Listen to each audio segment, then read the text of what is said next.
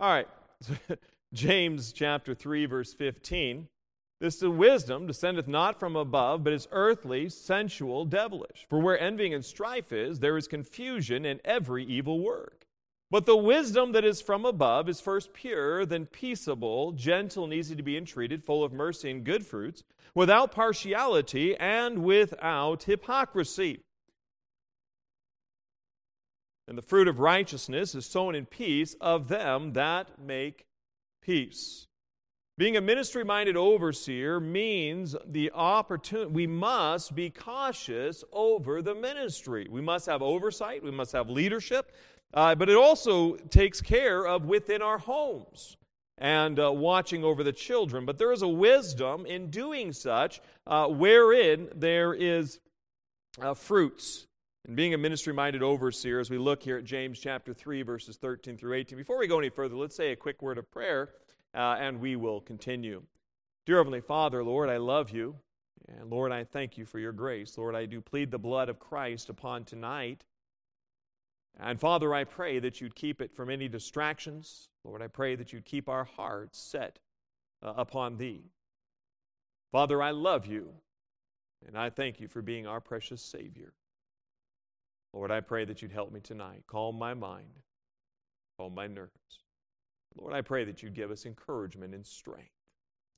Lord, I pray that you'd refresh our spirits to draw nigh unto thyself. Lord, you're so good. And so, Father, I just ask that you'd help us to be a place, a church that loves you with all of our hearts. Help us to reach the lost and the hurting. And God, I thank you for what a gracious Savior you are. In Jesus' precious name I pray. Amen. Ministry-minded oversight, we looked at last week that there is a requirement for learning self-denial.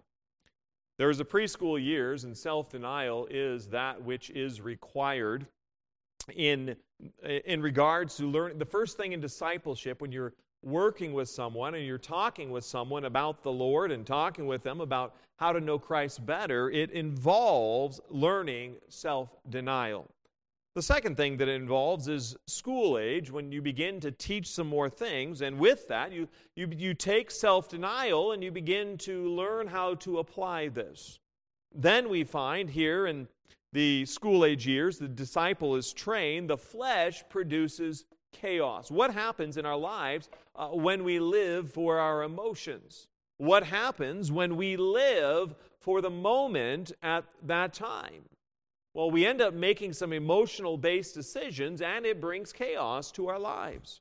Again, learning law and order are foundational principles of following law, following order, following organization. Those are things that are foundational to being a disciple of the Lord Jesus Christ.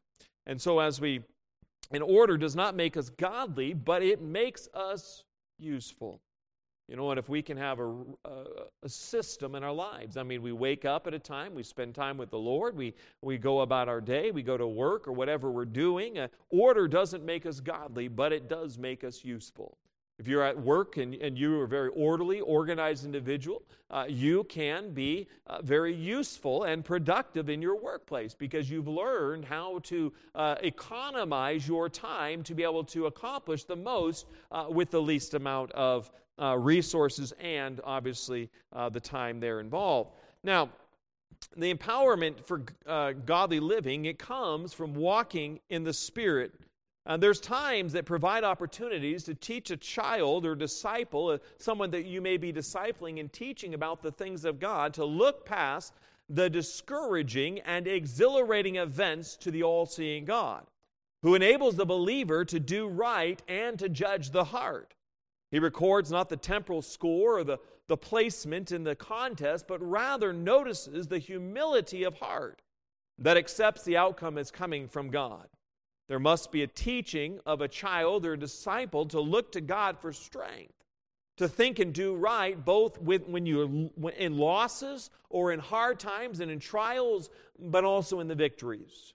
That I'm finding my strength from God, and I need to learn, again, as we've said in this lesson, learning a God-dependent, denial, that it is not about me, but I must put aside what I want to do and do what I know God wants me to do.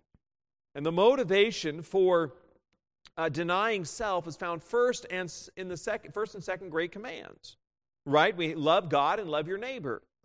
Even young children can be taught to examine their motivation. Let me give you an illustration here. If an 8-year-old Johnny and his 6-year-old sister Susan are fighting, most parents simply separate them and, Johnny, go to your room, Susie, go to your room, and they separate them. Make them take some time out, punish them for their conflict, right? But how much better would it be if the parents would stop the fight and then get to the heart of the issue? The parent asks something like, Johnny, let me ask you a question. When you were treating your sister the way you were just now, were you pleasing God or pleasing yourself? And you can ask the same question to Susan. When you hit Johnny, when he teased you, were you pleasing God or were you pleasing yourself? Now, we understand the answer to that. Obviously, they were pleasing themselves. But they ought to have a sense of awe and respect for God, that they are breaching, that they are living for themselves, they're living for their emotions. Because if they can learn it as a child to deal with their emotions, then it helps tremendously. And so, just do that again. So the next step in this parenting scenario is to use a situation to teach the process of biblical reconciliation. The child sins. The disciple sins. You and I sin. So, you can learn that, that Johnny should say to his sister, I was wrong when I teased you. Will you forgive me? And the sister would say, I forgive you, and when I hit you for teasing me, will you forgive me? To which he should say yes. Then both of them would come together and pray and ask God to forgive them and stop pleasing themselves and instead to please God. It's dealing with the core, the heart of the issue. Proverbs 4:23, keep thy heart with all diligence, for out of it are the issues of life. So the approach in this scenario, it takes a lot longer than just, Johnny, go to your room, Susan, go to your room. They come back later on, you sit around the dinner table or whatever you're doing, and you say, Johnny, apologize to Susan. I'm sorry. And she says, I'm sorry. And you go carry on, but you carry on with a chip on your shoulder against the individual, but you've never dealt with the conflict. And really, the ultimate thing behind it was a heart that was selfish towards his sister and a sister that was selfish towards her brother. Now, this is not just for kids only. It does apply to adults. And when you're discipling adults, beginning maybe someone whose life is a mess and they're beginning to put it back together, rather just after recent conversion, after they've repented of their sins, they've confessed their sins, they need getting an order back into life. God is a God of order. So learning how, when life is chaotic and my emotions are like this, how do I calm myself down to get to the place in my heart to where I can say, okay, I'm responding this way, why am I doing that? The life of chaos is ultimately showing a fleshly living. You may have to help an individual maybe settle up financial issues. A person might have some things that are going awry. This is the author says, you may have to help them set up some principles.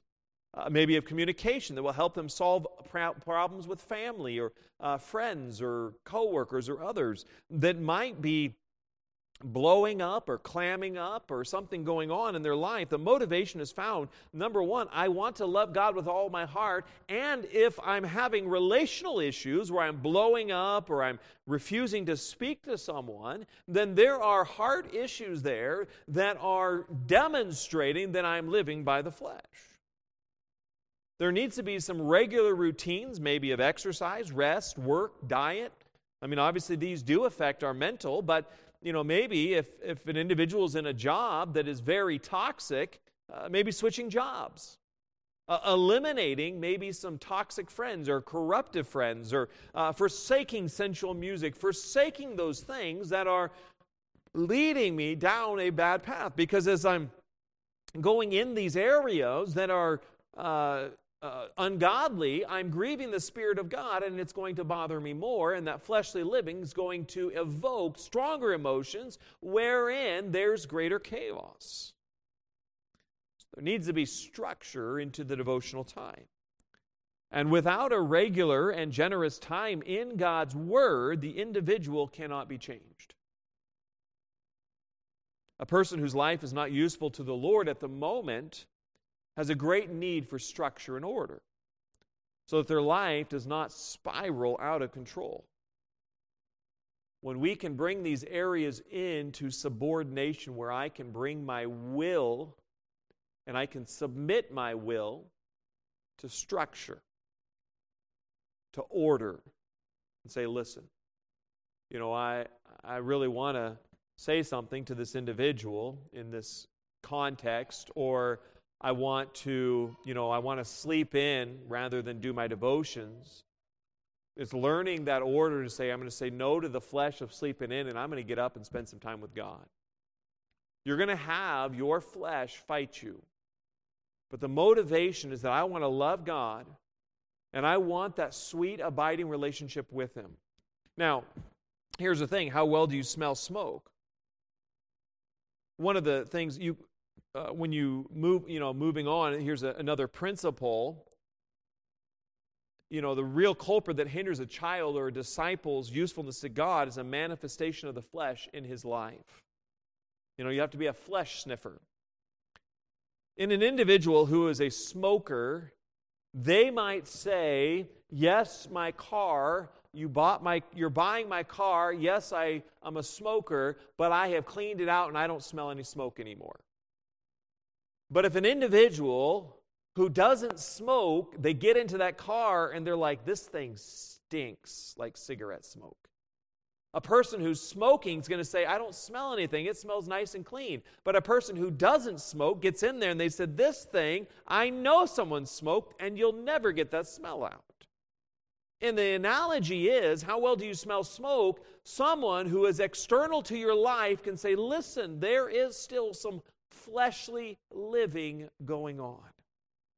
You may not think that someone else smells it. I mean, you can try Febreze, you can try Lysol, you can try a whole bunch of things, but someone who doesn't smoke and hasn't smoked ever or for a long time, their nose will be quite sensitive to any cigarette or any of that type of smoke in the vehicle. They're going to smell it in a house as well.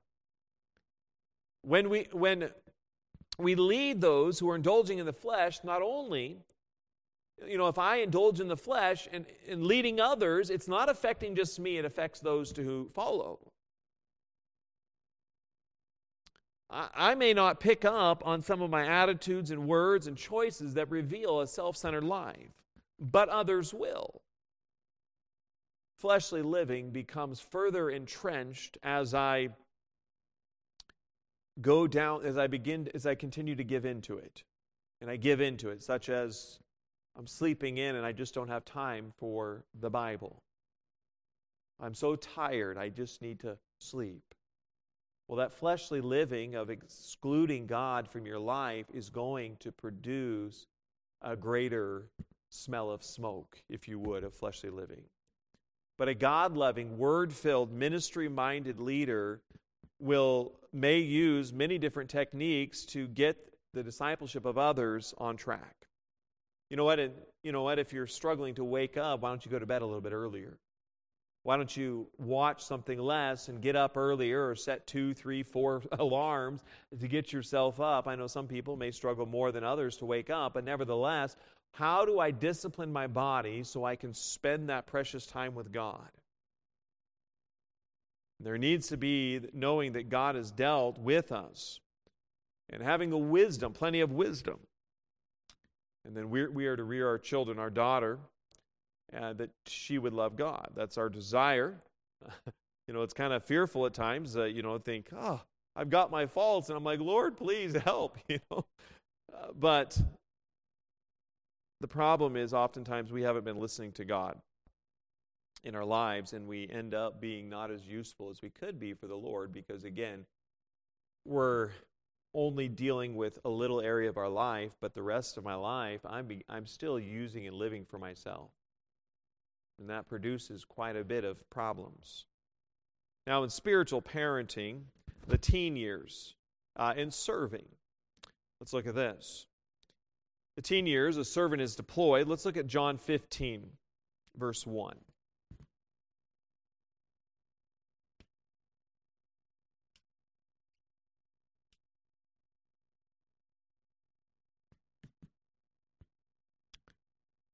In John 15, verse 1,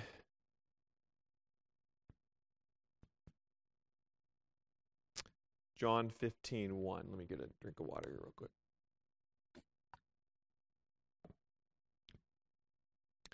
John 15, 1, it reads, I am the true vine, and my Father is the husbandman. Every branch in me that beareth not fruit, he taketh away, and every branch that beareth fruit, he purgeth it, that it may bring forth more fruit. Now ye are clean through the word which I have spoken unto you. Abide in me, and I in you, as the branch cannot bear fruit of itself, except it abide in the vine. No more can ye, except ye abide in me. I am the vine, ye are the branches. He that abideth in me, and I in him, the same bringeth forth much fruit. For without me ye can do nothing. If a man abide not in me, he is cast forth as a branch and is withered, and men gather them and cast them into the fire, and they are burned. Now, the purpose for this training is God-dependent self-denial, with a renewal of our mind towards Christ-likeness, the disciple. But this disciple, in their teen years, they can be an effective servant for Christ. You want this child, the teen, not this child, but this young person, the young adult, the teenager, to be a servant leader. Now, a Christian teen, ages 13 through 19, can be biblically discipled, God-loving, ministry-minded, and they can have parents, ministry-minded parents, who should be consistently living the application of God-dependent self-denial. So the teen ought to be seeing it out of their parents of this God-dependent self-denial. You know what? The parents are saying, yes, my emotions are this way, but I'm not going to live that way. Because it's setting the example. It's setting the motivation. And then obviously as a pastor, I have that responsibility, and leaders, you have a responsibility for those to whom you're leading to be setting the example. And if a teen has learned well the lessons, his parents can now function more as coaches. When the child, maybe the teen, the young adult, they mess up, you can give some advice rather than in the our daughter's age, where you would give some correction, like a timeout or something. But in the teen years, it can be more coaching rather than trying to get to the teen years and as the author, he mentions, he says, you deal with the correction when they're younger and they're older. Now, there's always different things that go on, and I'm just taking what he says here, but generous doses of encouragement to persevere, to keep on, to keep being a servant. A welcome trend in churches, as Christian schools, is maybe taking a group of teens and adults on short-term mission trips, and that'd be a lovely thing to do someday here. But just get out and serve. Get on, serve in different parts, help with church plants, help in mission trips elsewhere, but get excited about seeing God work. Get excited about being a part of the program that God's created. Rather than putting aside what they want and all of this stuff, there can be fun in serving the Lord. Serving as a support staff at Christian camps or steady job, there can be a jobs, but if that job is taking that child away from the Lord and away from church, it's not going to be helpful. It can be that a parent could be supporting a child down a path of life wherein maybe they're very materialistic, that the thing that matters the most is that you buy the latest and greatest, or you buy the nicest, or it is nice to buy. It is good to buy nice things, but you put such a preemphasis upon emphasis upon these things more than a service to God, and the child's going to pick up, and it was something I remember as a child myself, when I was in teen years, picking up of that very thing, that it was all about the what you possess more than what you profess. And careful parents, as this author is talking, he says, being in the discipleship, there's many times someone whom you're discipling as an adult, and they get a job, and there's some really bad influences there. They begin to slip a little bit and a little bit and a little bit. I mean, it's the same in teenage years, right? Maybe there's bad friends, and they begin to slip. A parental oversight understands, listen, this isn't the best for this child. I'm going to ask them, to deal with it. I don't want to unravel the years that I have invested into them. I don't want to unravel the years invested into someone who's discipled. So you're continuing oversight. You're watching over someone else. Obviously as a discipler to a disciplee, as you're watching and you're walking with someone in their walk with the Lord, as you're helping them and encouraging them and to do right, it's not to be dictatorial, it's not to be tyrannical, it's the mindset, listen, as you get to know one another, you realize that there's some things that maybe an individual might struggle with more than others, and if you're trying to get away from a particular habit and your job brings you back by that habit, it's not going to be helpful. There was an 8th grade girl that came up to a preacher at the end of a service one time, and she gave him some baked goods. And she was a part of some teens in a youth group, part of a doulos group, they called themselves, which means doulos is servant. Doulos is Greek, but doulos means servant. And they were the servants for Christ. And they wanted to serve others, good mindset.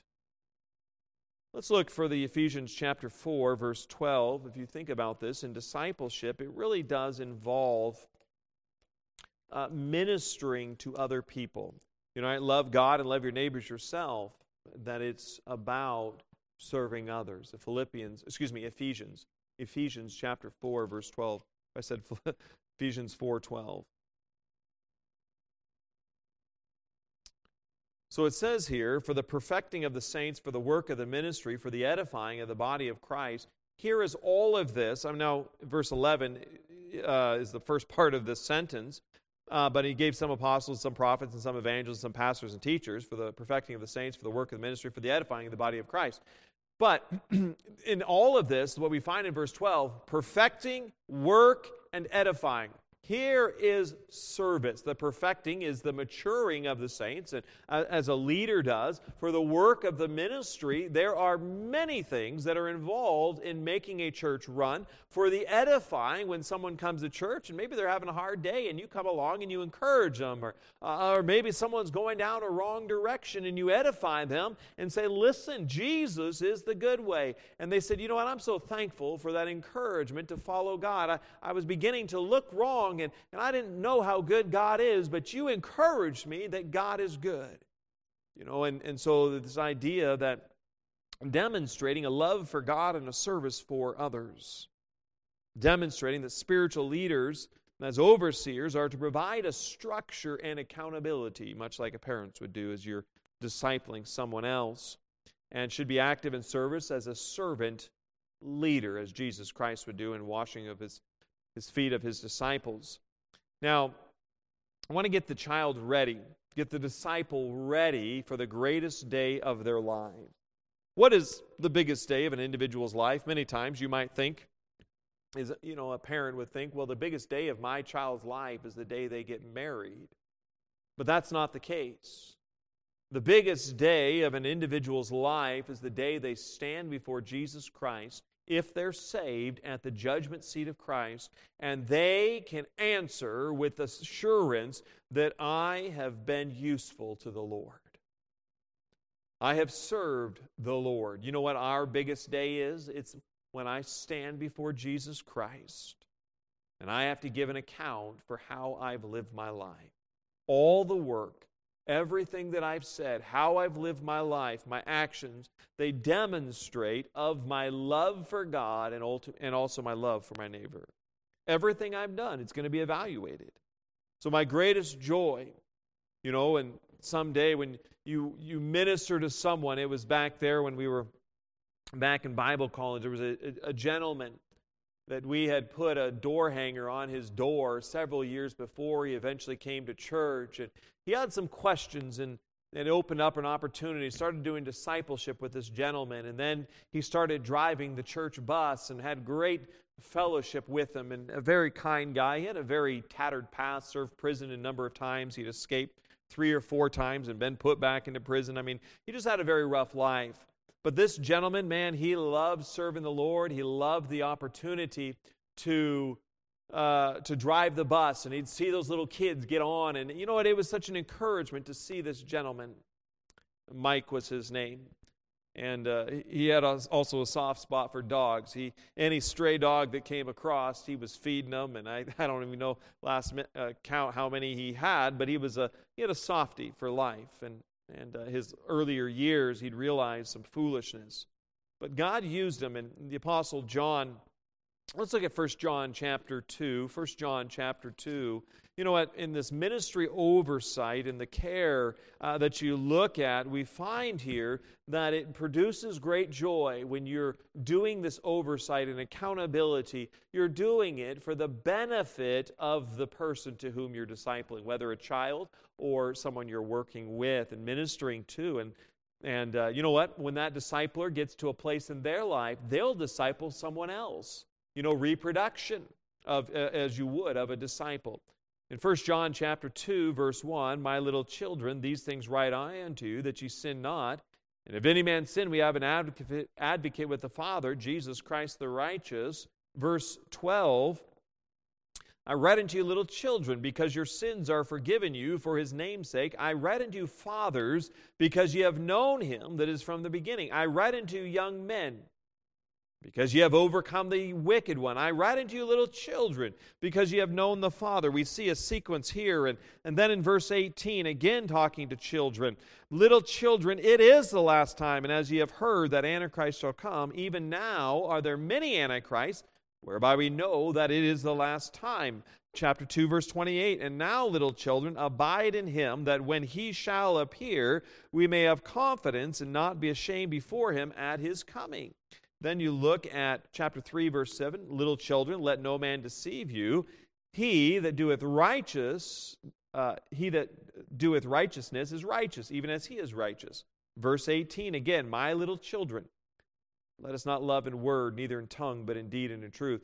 The Apostle John is giving incredible admonitions to these believers. And then the last two, 1 John 4:4. 1 John 4:4, "Ye are of God, little children, and have overcome them, because greater is he that's in you than he that's in the world." And the last one, chapter 5, verse 21, "Little children, keep yourselves from idols." In all of this, the Apostle John urges them to continue in what he's taught them. Don't give up. Don't let go. And Paul would be driven with the same forward look in 1 Thessalonians 2:19, "For what is our hope or joy or crown of rejoicing? Are not even ye in the presence of our Lord Jesus Christ at his coming?" And you would find a number of passages in 1 2 Corinthians 5:10, "For we must all appear before the judgment seat of Christ, that every one may receive the things done in his body according to that he hath done, whether it be good or bad." And then Philippians chapter 1 about approving things that are excellent. Philippians 2:16, "Hold forth the word of life. Rejoice in the day of Christ. Don't run in vain and neither labor in vain." And there's a desire here to be driven with a passion for the Lord. It's going to be here sooner than you and I think. That Jesus will come back. And I'm going to have to stand at that judgment seat. How have I used my time? How have I used my tongue? How have I used my talents? What have I done for the Lord? What have I done? How have I used? How have I loved the Lord and loved my neighbor? How have I, honored the Lord in the local church? And You think about all of these things that are here. I have a great day ahead of me. And as we reflect upon this, really the epistle of 2 Corinthians, the letter or the epistle of 2 Corinthians is Paul's autobiography of his ministry. He wanted to gain a biblical, he wants us to gain a biblical perspective of his mindset. And as we look at this epistle is filled, if you want to read this, references such as these that you can find. And let's look at 2 Corinthians chapter 1, verse 4. There's several different passages that you'll find here. But the mindset of the Apostle Paul is always for the ministering to others. He talks about bring me the parchments and stuff there in 2 Timothy, but nevertheless, he's still wanting to study and know God's Word that he can be able to minister to others. It's all about all that he does for the Lord. 2 Corinthians chapter 1, verse 4, who comforteth us in all our tribulation, that we may be able to comfort them which are in any trouble by the comfort wherewith we ourselves are comforted of God. You might have some hard times in your life. Sometimes hard times come because of sin. Other times hard times come because God wants to show others that there's a believer that will trust Him through the hard times. And so that you can comfort someone else down the road, years later, months later, days later. They might be struggling, and as you encourage them, an opportunity to say, listen, I've been in your shoes, I know where you're at, and here's how God helped me. Or an individual that says, listen, I've been in that position of difficulty made because of bad choices, and here's how God helped me out of it. Let's look at verse 6. And whether we be afflicted is for your consolation and salvation, which is effectual in the enduring of the same sufferings which we also suffer, or whether we be comforted, it is for your consolation and salvation. What's he saying here? The Apostle Paul is saying, listen, I've God-dependent self-denial, I'm doing it. Whether we be afflicted, it's for your consolation and salvation. It's for your comfort and for your salvation, from ceasing to live for sin, ceasing to live for yourself. It wouldn't just necessarily be salvation, unto Christ, but a salvation from living our lives for our flesh. He says here, verse 7, and our hope of you is steadfast, knowing that as ye are partakers of the suffering, so shall ye be also of the consolation. You can be consoled. As you serve Christ, there's going to be opposition. There's going to be individuals that don't like you. The Apostle Paul is saying, listen, our hope in you is that you'll be steadfast. You're not going to move when the hard times come. When the winds and the waves of trials and tribulations come upon you, you're going to stand firm. And then in verse 12, for our rejoicing is this, the testimony of our conscience, that in simplicity and godly sincerity, not with fleshly wisdom, but by the grace of God, we have had our conversation in the world, and more abundantly to you word. So he's saying, listen, there's a rejoicing, more abundantly to you word. And then verse 15, and in this confidence I was minded to come unto you before, that ye might have a second benefit. The Apostle Paul says, listen, I know you're encouraged when I come. And then verse 24, not for that we have dominion over your faith. Apostle Paul is saying, listen, I don't want to be a pope. I don't want to be a leader over your faith. Jesus is. He says, but are helpers of your joy, for by faith ye stand. He says, listen, all we're trying to do is help prop you up so you can keep your faith in Christ and have the joy that God wants to give to you. And this epistle is filled with references such as these. You could read and go through and look at the ways in this epistle, that speaks of concerns for others and spiritual growth. That is the desire. Now, a word to disciple makers in this, ministering in the milieu, the word milieu means an environment or a setting, and the mandate of Deuteronomy chapter 6, verse 7. Let's go there. Deuteronomy chapter 6, verse 7.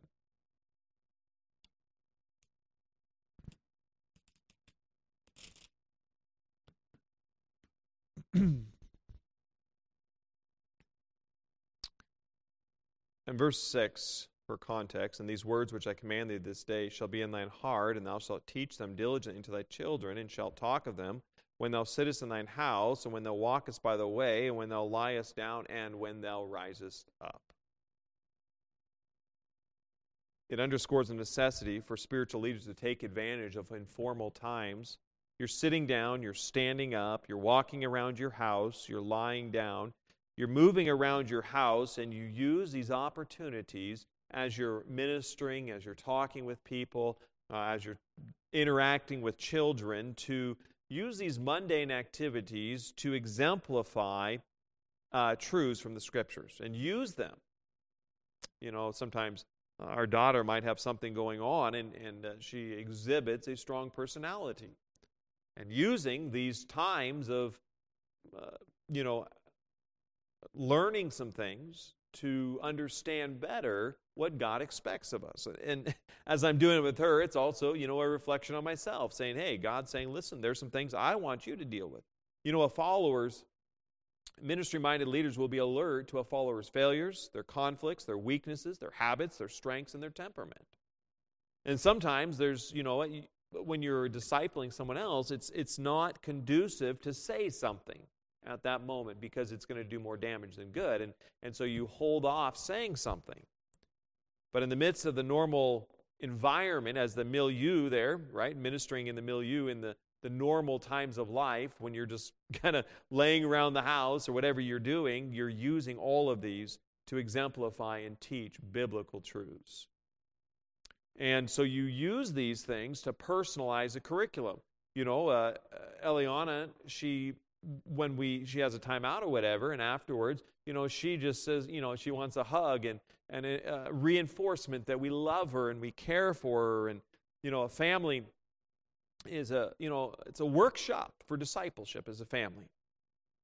And being alert in my own life when maybe I'm interacting with others in a particular fashion and I realize, listen, this isn't going right. There's something in my own heart that isn't right. I need to correct it.